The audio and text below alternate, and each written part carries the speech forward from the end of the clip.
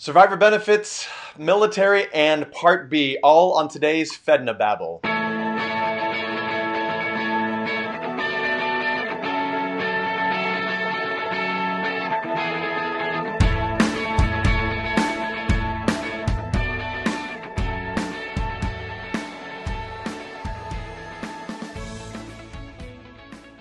Welcome to FedNoBabble, where we make federal benefits understandable for humans in under 20 minutes. That's right. We are going to take your questions that you can submit at fednobabble.com and questions from the workshops that I do of participants that just have random questions, and we take those and we answer them here to make them very, very understandable. So Cassie, let's go for question number one. Okay, this one is complicated, so we have to figure out how to make this less complicated. This one says, my husband is FERS and I am SIRS. So if we stop just right there, there's a number of things that we could talk about just with that statement, but we're going to be very specific and say, it continues, I cannot receive survivor benefits on his Social Security. And as an addendum here, because SIRS employees do not pay Social Security, right. But I believe I can on his government pension. Is that correct? Okay, so if he leaves you a portion of his government pension, you bet. Yep. That depends on what the choices that you make are, as far as what you're choosing to do with your survivor benefits for your pension. Mm-hmm. So let me just be clear, though. There's survivor spouse benefits in a pension under FERS and CSRS, and then there's the spousal benefit under Social Security. Which are different. Okay? Which are two completely different things. And so let me say, her husband is FERS, she is CSRS. Right. So her husband can leave her either 25 or 50% of his pension amount. Okay. But she's right. There's a government pension complicated for Social Security that pretty much says that anybody, whether you were a state or federal employee, who earned a pension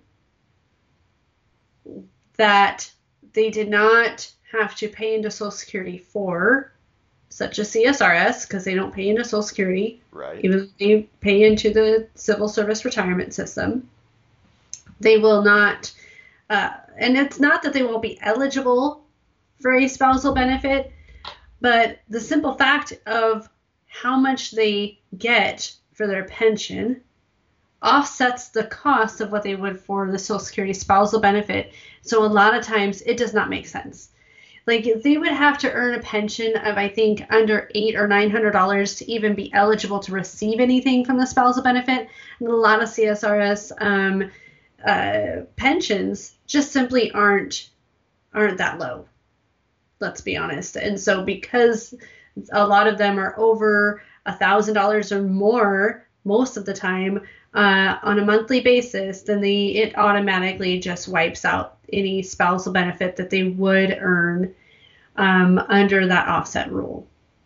So this is a great example of why it's so important that this couple, whomever this is, and there are a lot of them out there, that they visit a financial professional. Just this one topic alone for them, let alone the other topics that we could bring up that get complicated, especially with a federal couple, let alone a federal couple who one is a FERS and one is a SIRS. Mm-hmm. It gets so complicated that trying to work it out and understand all the rules that apply, not only for pensions and survivor benefits and Social Security, but then we're talking about, okay, when do you take Social Security?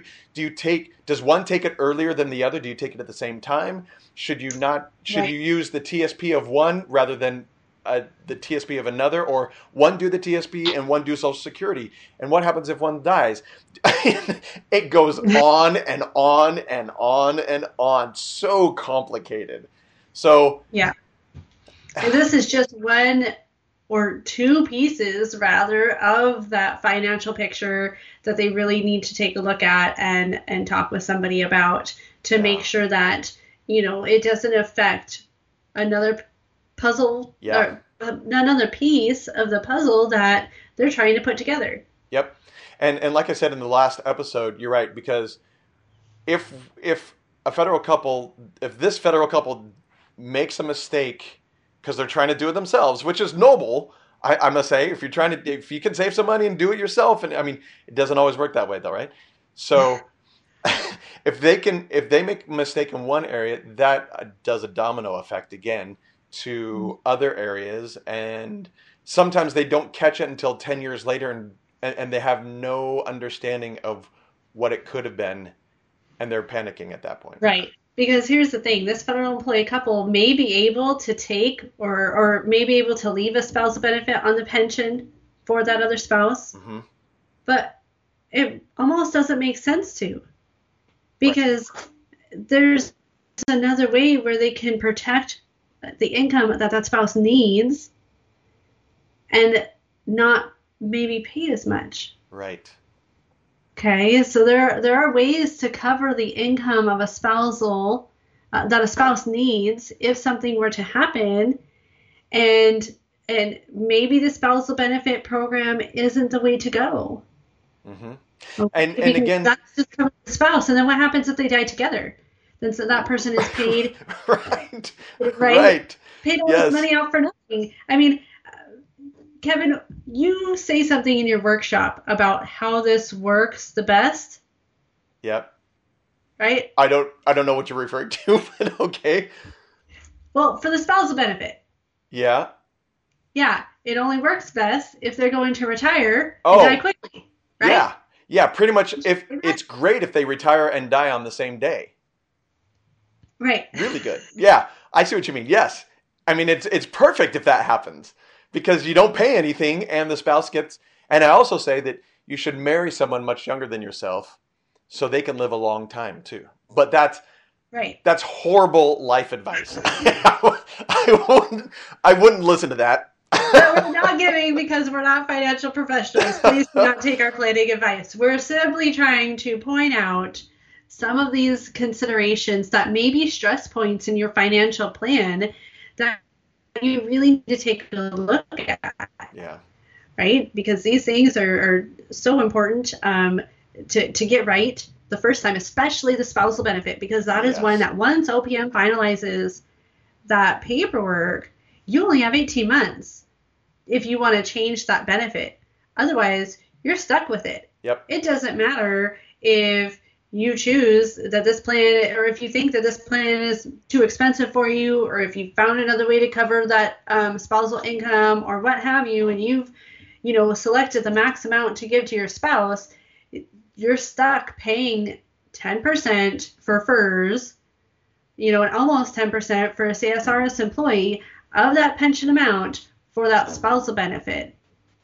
Okay, so this is very, very critical for people to take a look at and make sure that they're, looking at this through the right lens and really making a solid decision on if this is a good thing for them or not. You've got to have that knowledge base behind it.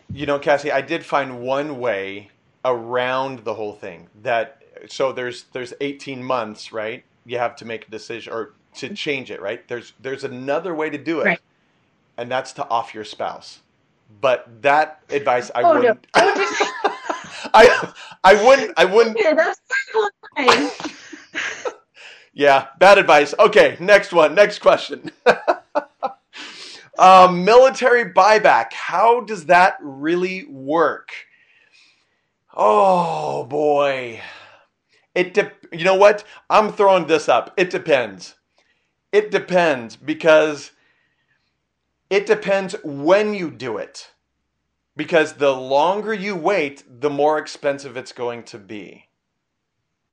And I know Yes, people people who come into the workshop all the time and they say, I'm looking at buying my military time back.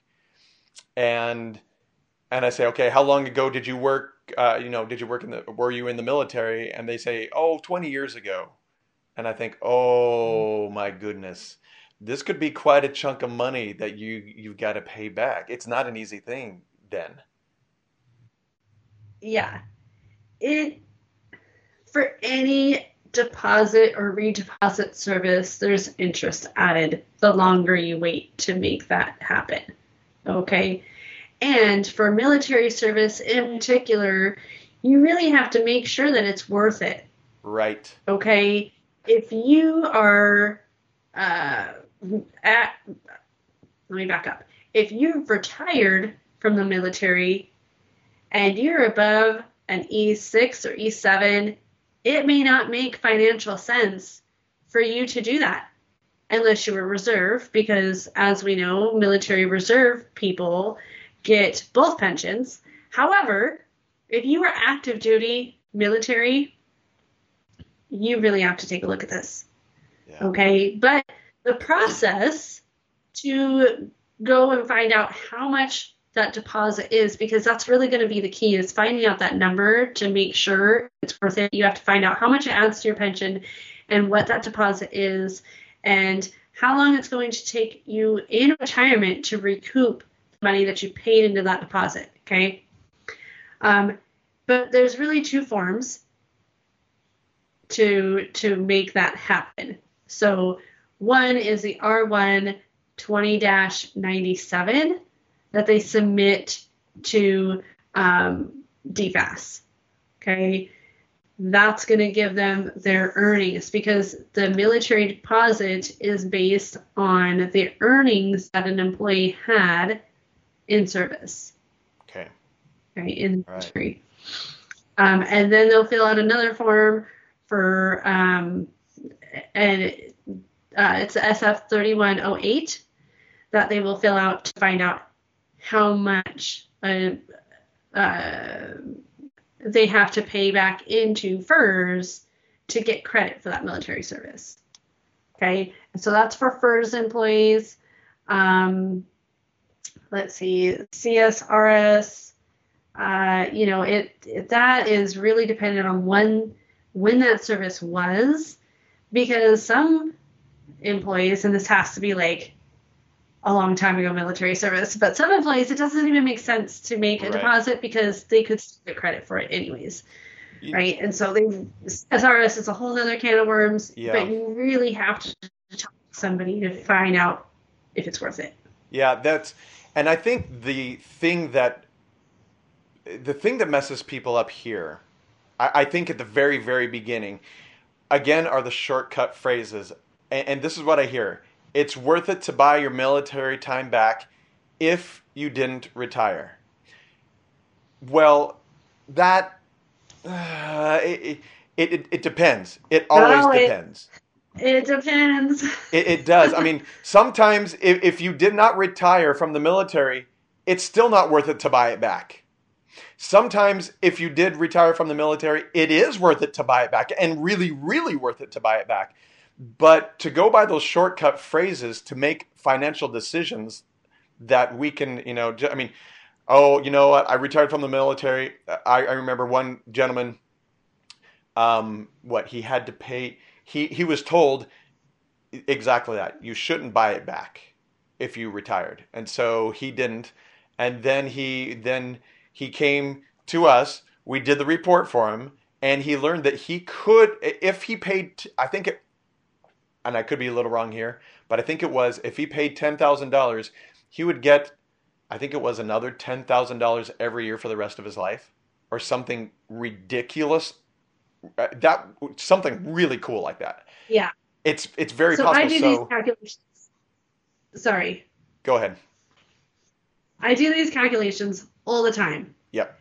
And more often than not, if somebody is not retired, typically it's worth it. I'm going to say typically because, again, not always is it worth it. However, typically it is. And it's amazing to me how people don't realize that if they pay, $10,000 or $20,000, then they're getting that back within just a couple of years of retirement. Yeah. That is not uncommon. Right. Okay. However, if they've retired from the military, a lot of times they're losing money because the military pension, again, is based on what they earned in the military, and that calculation is different than what ours is. And so, if people are in the process of buying back military service, and I recognize that it's not worth it for them because they're going to lose $5,000 in retirement a year, then they can stop that process and get it back. And I want to say, even if they've made a deposit, there's a way to get it back too. Nice. Okay. But you really have to make sure that you do that prior to retirement, because once you've retired, that's it. Right. Came back. Yeah. There's no figuring out if I buy my military time back, then I can increase my pension. No, that's not how it works after retirement. Like, you really have to dig down deep into this and find out these numbers prior to. Right. And I don't mean like a month prior to. I don't mean 5 months prior to. Like, you need to find this out as soon as possible, because if it is worth it to make a deposit, you want to make as low as a deposit as possible. You don't want to have to wait until you're looking at 6 months or so before retirement, because then you've accrued that much more interest the longer you wait.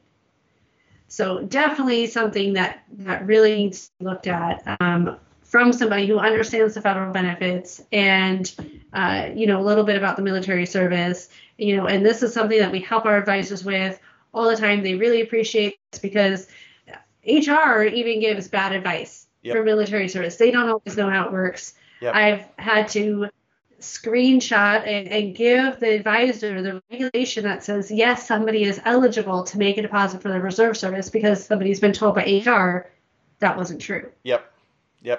They couldn't make a deposit for the reserve service. And so those little nuances definitely have to be dealt with as soon as possible. Yeah. Can you imagine, oh boy, having military pension, federal employee pension, military TSP, federal employee TSP, Social Security, and survivor benefits, and really at that point, the combinations are endless.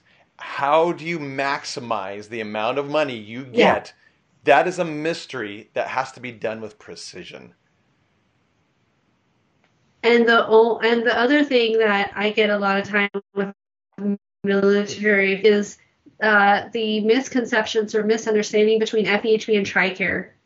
Yes. Who is eligible? What can I do with those benefits? Am I going to be able to have TRICARE, and as an option in retirement, or do I just have FEHB and then Medicare on top of that, because TRICARE has to enroll in Medicare? So you've got to make sure that if they are taking that TRICARE, that they're also doing the other things. And so that is another big piece of the puzzle that is something that needs to be planned out in the retirement planning process for folks who have military service, and they really need to understand what that benefit is as well. Yeah, right.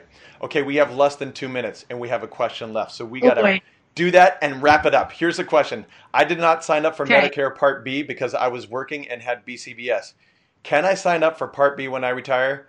The answer is, if you're 65, yes. Done. Okay, yes. And if you're older than 65 and you want to avoid that Part B penalty, check with a Medicare specialist in your area, or go to the CMS website, because the Centers for Medicare and Medicaid Services are going to require a waiver that you've had employer coverage. It's pretty simple. I say quote unquote simple, right? They try and make it easy for people. But definitely get with a Medicare specialist in your area and to make sure that you're getting the correct paperwork in there, so you're avoiding the penalties that go along for not enrolling in Part B. It's available at 65. Yep. Good. Thank you.